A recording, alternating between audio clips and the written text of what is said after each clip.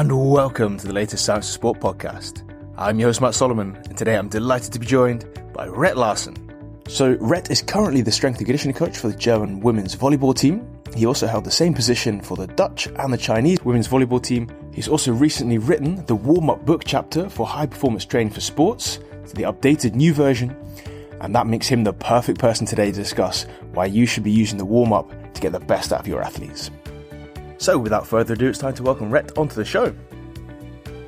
So Rhett, welcome to the Science of Sport podcast. It's an absolute pleasure to have you here.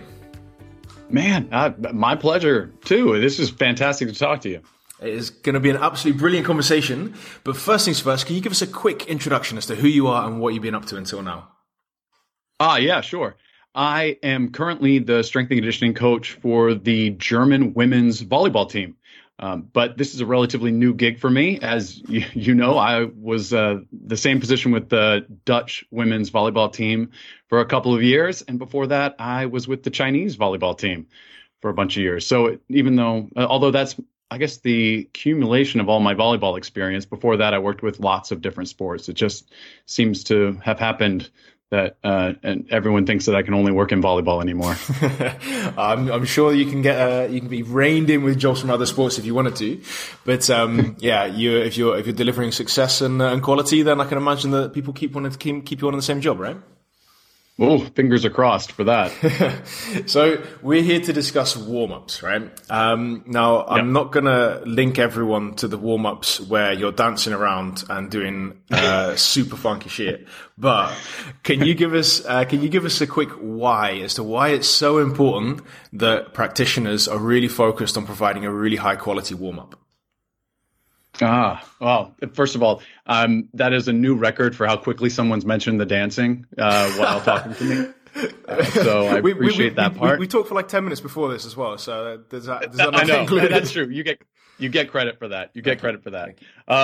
Anyway, warm up is, I guess, pretty simply just a series of activities that a coach throws together that are designed to increase the internal temperature of the athletes that they're training, hopefully putting them through some shapes and some ranges of motion that are specific to their sport, and maybe even getting their muscles activated and ready to fire at the frequencies needed to be successful.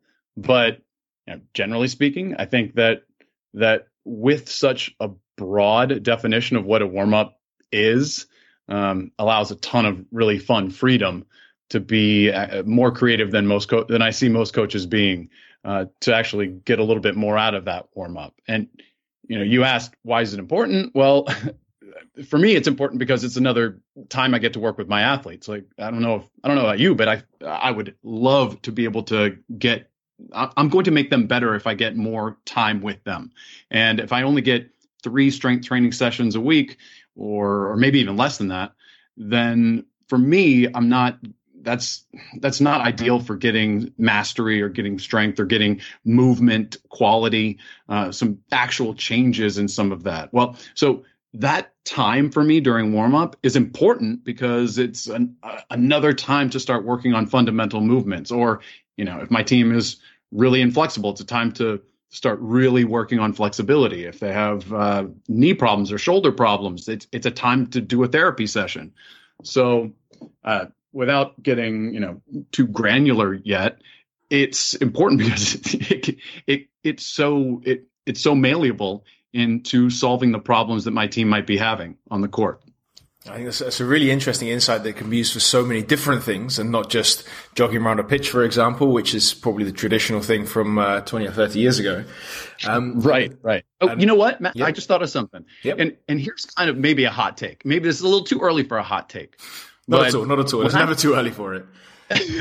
When I take a step back and actually think about warm-ups, I often wonder whether or not our goal should be to make athletes less dependent on a warm-up. Like, isn't it a weakness of a team or of an individual that they need some 15-minute preamble full of maybe placebo-inducing movements and exercises and foam rolling that makes them feel ready? Like, shouldn't your athletes be able to download 90% of their athleticism at a moment's notice? Like, isn't it just a little bit of fragility in the system when you need to go through a bunch of prescribed stuff? I wonder about that sometimes, even though I just wrote a huge chapter on the benefits of the super warm-up. Like, I often think, well, I mean, a cat doesn't need a warm-up before it goes and sprints out of, a dead sleep. Like, shouldn't you be able to do that? I mean, if you say no, if you think that your athletes actually do need all that, then what are you doing for your bench players that warm up with you and then sit on the bench for 30 minutes before they have to go in? Like, are you noticing they're all getting injured immediately? Are you noticing that none of them are very athletic when they go in?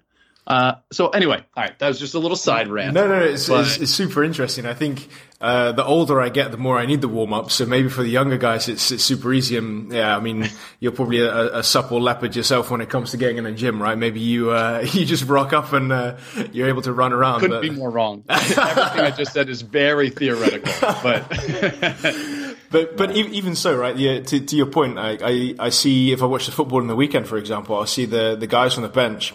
They're just booting a ball around somewhere on a pitch. I'm like, these are multi-million pound, euro, dollar athletes, and they're just smashing a ball around. And then they walk onto the pitch, having done a little couple of stretches up and down the sideline, and all of a sudden they're really good at football or whatever sport it might be. And I'm like, yeah, that probably could be optimized, whether it's more or less, but.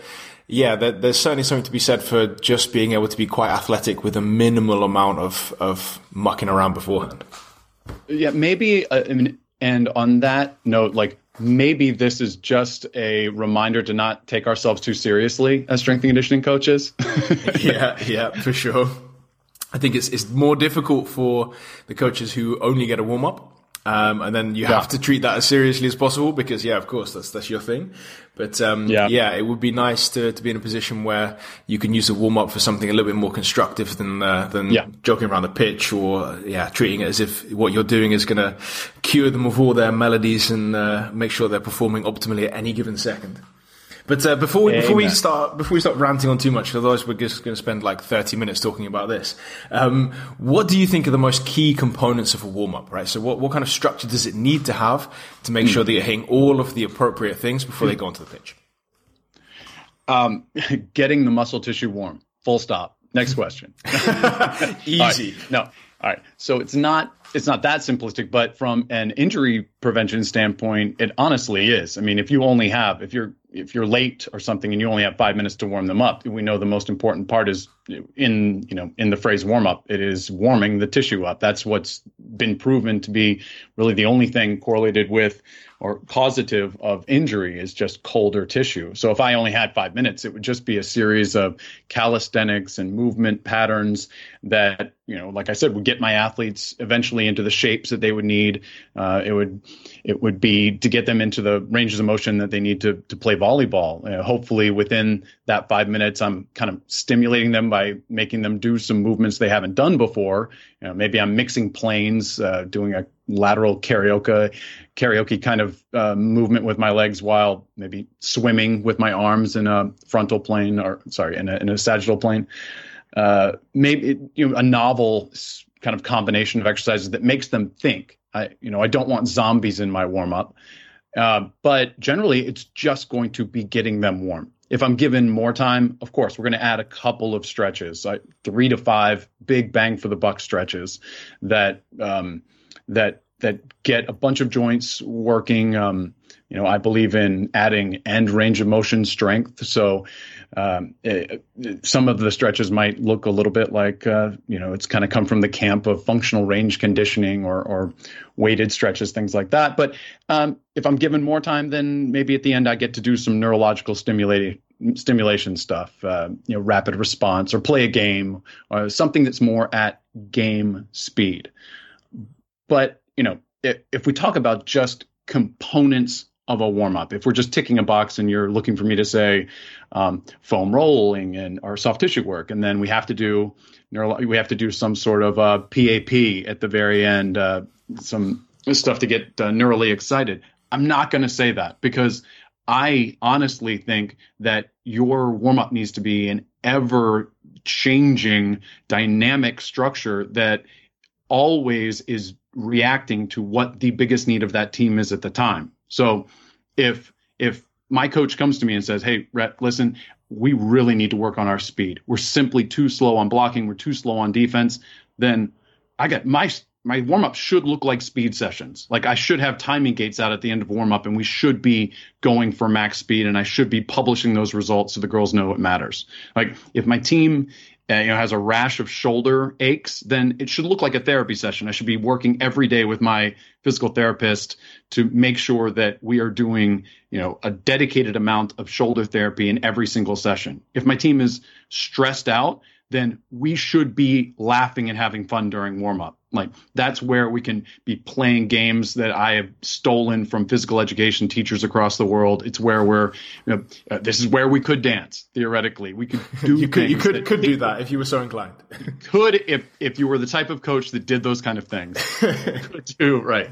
You could dance in that instance. So for me, like that's I guess my long-winded answer is that it is everything that I need it to be, and I'm reluctant to give exact components because it could be strength training, it could be anything. All it has to do is get their body warm, and within that umbrella, shame on you if you do the exact same jumping jacks and jump rope medley every single day of these athletes' time with you. Like that's a huge miss when it comes to being able to, I think, utilize that time to be more constructive. I think that's a fantastic perspective, and it leads us quite nicely onto the next part as well. So the mental side of things. How can a coach or an athlete then themselves ensure that they're mentally prepared during that warm-up? Because what you've just said, the physical side is important, but only to a certain point maybe. And mentally, there's also some gains to be made there. So how do you think that they can then ensure that they are completely mentally switched on and ready to perform? This is a really great question. And there's two answers to it, depending on whether or not you're talking about a pre-practice warm-up or a pre-competition warm-up, which I go at from two different directions. Let me talk about the training, like just a practice training warm-up.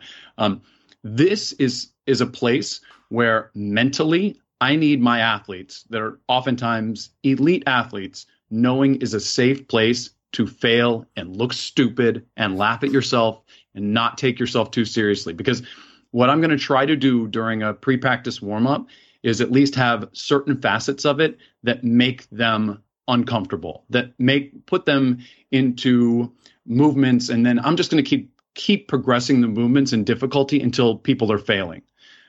I want them kind of exploring the messy outer edges of their athleticism. So if all I have to do is get you warm, then, if it's something as an acceleration skip, if it's a day where I'm working on first step, 3-step speed, then the moment that they can do a nice march, then they go to a skip. And if the moment they can do a nice looking run, then maybe I'm making them do it holding a stick over their head. And if that looks good, a medicine ball over their head. Or if that looks good, they have to do it reactive. And if that looks good, maybe they're closing their eyes. Like I'm making shit up right now, but I'm going to progressively make things harder. I'm going to throw things at them. We're going to have to work with frisbees or hula hoops. It doesn't, it can either be a crucial volleyball movement, or it can just be what I deem kind of a movement puzzle that they have to figure out. And, in that way I'll use any weird implements I can get my hands on. Like I said, hacky sacks, hula hoops, balloons, sticks, any cheap thing I can to kind of make them fail. So mentally, I need them to be in a place where they're ready to look like a little bit of an ass for a while. But the athletes will know that by the end, I'm going to make them feel better, that it will get better and they will gain mastery. This actually reminds me of something. We had this year on the German team, we had our one of our best players rejoin the team a month late. She played 2 seasons of club ball instead of 1, and she played right up into the beginning of the season. She needed a rest. So we let her take off she didn't have to play the first tournament, which gave her an extra month of rest. Well, in that month, the rest of the team had kind of gotten a feel for this mental side of things where they look and feel silly and then they get some mastery and it gets better. Well, when she joined us, it was a real hit to her ego Especially her seeing herself as the best or one of the best players on our team. Now she is the main one looking silly. She's the main one feeling completely uncomfortable at the beginning of practice. And if I could do it over again, I think I would have taken her aside and tried to give her some tips or tried to make warm up a little bit different for her, because it was absolutely tough for her. So that's kind of my answer, actually, for the mental side of things from a pre-training standpoint. Like I need it to be a safe place for failing. Now, when it comes to pre-competition, no chance. Like completely different mental process, because I want them feeling like, I need them having a swagger. Like I want them feeling just completely confident when the other team is across the net. Like I am doing movements that are more well rehearsed, that they've done before, of course, within a very same structure. Like I'm going to use the same structure for warm up during competition. That's not at all true during practice, but during the competition warm up, the structure remains the same. It's just within that there are parts where they have to be reactive to what I'm saying. And like everyone who's seen the video knows, there could be a stupid dance that I throw in there that gets them also smiling, feeling confident.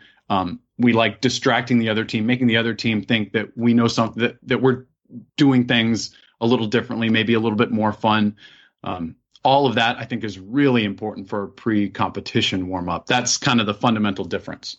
I think that's a really key difference as well, right? The difference between being ready to fail and to better yourself, and being ready to go and show the world what you can do. That's a huge difference mentally, and I think it's really interesting the way that you managed to attack that differently. And then what I wanted to come on to as kind of a way to sum all this up and put it into a practical context is to ask you to do some kind of case study. Like, how would you go about then designing a warm-up either for your athletes, or how can an athlete go about designing a warm-up for themselves so that they can consider all of the important physical and mental factors? Got it. So I think there's a couple things to consider. First of all, if you're talking about a whole team, or let's say we're talking about an individual athlete, that athlete has to ask themselves, hey, what is the biggest handbrake that is on in my training right now? Like what if I ask my head coach, what would he think I need to work on?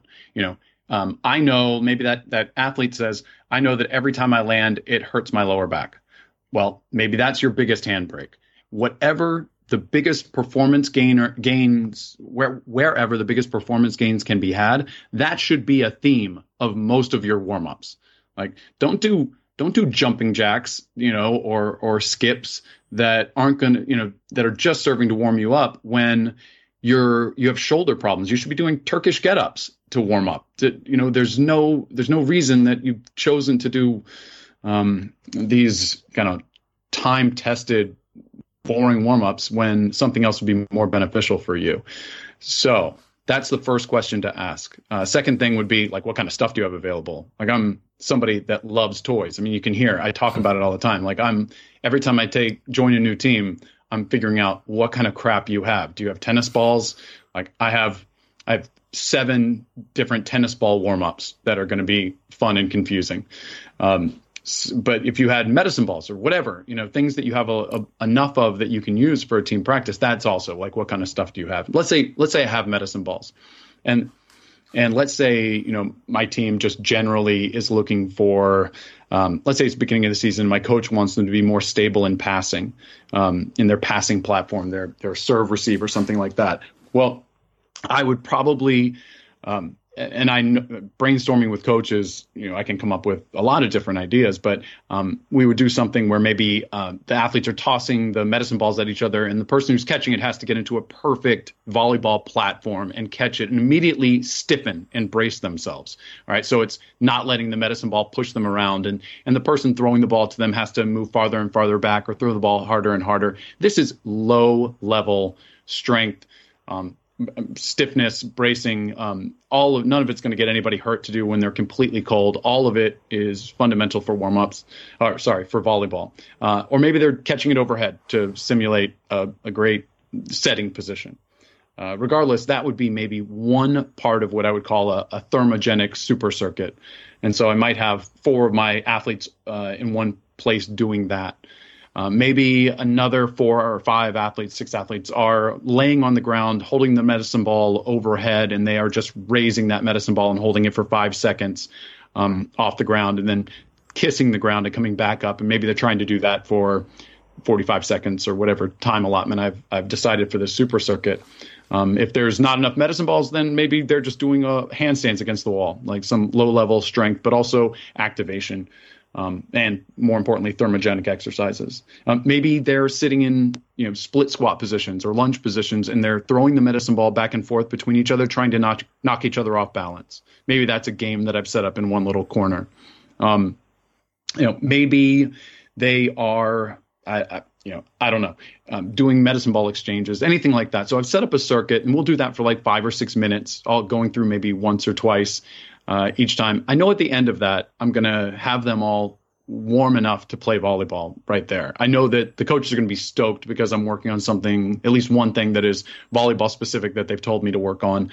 My physical therapist could sit there at one of the stations and note to the girls that can't, maybe raise the volleyball very high above their heads while they're laying in a prone position. Anyway, we could be ticking a lot of boxes just there. Once we finished all that, maybe I bring everybody together in a circle and we do 3, 4, 5 stretches that hit the most important segments that I need to play volleyball. Like I need great ankles to protect our knees. I need great hips to protect knees and low back. So we do a big gnarly hip stretches. We do a really dedicated ankle work. We do T-spine mobility as well, because of course that will help our shoulders and stretch our shoulders as well. Once I've gotten those 4 things, I don't want to spend much time stretching. The benefits of stretching are dubious at best, and I believe in it, but I'm not going to waste a ton of time doing it. I'm also not wasting any time foam rolling. Same thing, dubious, and if you need it, do it on your own beforehand. After that, I would bring the girls together, and I'd find other things we can do with those medicine balls that are now more dynamic. Maybe we're throwing them at angles while we try to brace, but also now we're moving. Maybe one girl's moving backward and one girl's moving forward. Maybe we're moving laterally. Maybe we are doing crossover mechanics that are specific to volleyball. Maybe we have the ball in outstretched arms, and we are trying to whip our torso around while we do a blocking specific crossover movement. That's going to get my coaches stoked too, because that's something very fundamental for volleyball. Or maybe we're just playing a stupid game. Maybe, one girl has to be doing rapid response feet while the other girl, with her hands on top of a ball, if you can imagine, she'd have her hands on top of the ball. Her partner's just holding the ball underneath. And when the partner drops the ball at a random interval, the girl has to whip her hands underneath, grab the ball, and toss it as high in the air as possible. And maybe that's our ender. Maybe I just see, hey, in 15 seconds, who can throw the ball over the net, then duck under the net and catch it and repeat the most times? Like, I'll make up a stupid game, but it will progress from slower things to more, intensive exercises. And from there, it's just what creativity, like what can I steal from Instagram that I think I can apply to my athletes in a safe and productive manner that's better than the millions of skips and A-skips and jump rope things they've done all their lives. I think that's a quick nudge towards the Instagram to make sure that you're keeping up to date with all the core stuff. But do you like how I work that in? Yeah. It's super clever, right? I mean, I'm sure you've got 100,000 followers on there by now, making sure that they're up to date with all the latest games. But no, that was fantastic. I think if you look at the amount of different games you've just delivered, that's some absolutely brilliant food for thought. And before you leave, I want to pick your brain for one last thing, and that is, what do you think is the one thing that you see or do differently which the rest of the world can learn from? I think you just hit on it, and I hadn't thought of this before we started talking, but I mentioned it before, but I think that warm-up should be messy. I think that if you're doing it right, it shouldn't look like some beautifully choreographed, movements that make it look like you're the commander of this really well-trained army. I think that rookie coaches tend to want a warm-up that makes them as a coach look good, like they've really trained their athletes very, very well. I think they do that at the expense of the messy outer edges of athleticism that make the athletes actually more engage their athleticism more. So, but to that end, I believe you have to spend a ton of energy and time planning for it. Even though the output might look messy and I want them failing, the input is that I have a massive Excel file on my computer filled with probably 200 unique warm-ups that use every implement that I can think of. If I just have a bunch of ballpoint pens to my available, I have a ballpoint pen warm-up, right? So like I always want to show them a different thing every time we go out there. There are fundamental movements we do, but generally speaking, as long as I'm ticking boxes, I'm going to try to challenge them in every single different way. So I guess my short answer is that I believe in messy warm-ups that unfortunately take a long time, that take a lot of my brain power to organize. Oh, absolutely brilliant. And thank you very much for your fantastic answers. I think I'm gonna spend some time trying to hack into your computer to find that Excel file. And you can spend the next hour or two trying to stop me. No, Rhett, thank you very much for your time today. It's been a pleasure talking, and I really appreciate all your hard work for us today. So thank you. Oh, man, this is great for me. Thanks. Thank you very much, buddy. And that's it. Once again, a massive thanks to Rhett for all of his hard work on today's podcast. I really appreciate it, and I'm sure you do at home too. And before you leave, I want to point you in the direction of our Coach Academy. And the Coach Academy is a series of lectures broken into bite-sized chunks. So if you're interested, you can get into the Coach Academy completely for free using the link in the show notes. And that will give you access to tons of fantastic lectures on a variety of sports science topics. And if you have enjoyed today's podcast, I'd really appreciate it if you can give us a rating and a review. That means that we can keep bringing you the best possible guests and, of course, the best possible content. And that's it. Once again, a massive thanks from me. I'm Matt Solomon for Science of Sport, and I'll speak to you next week.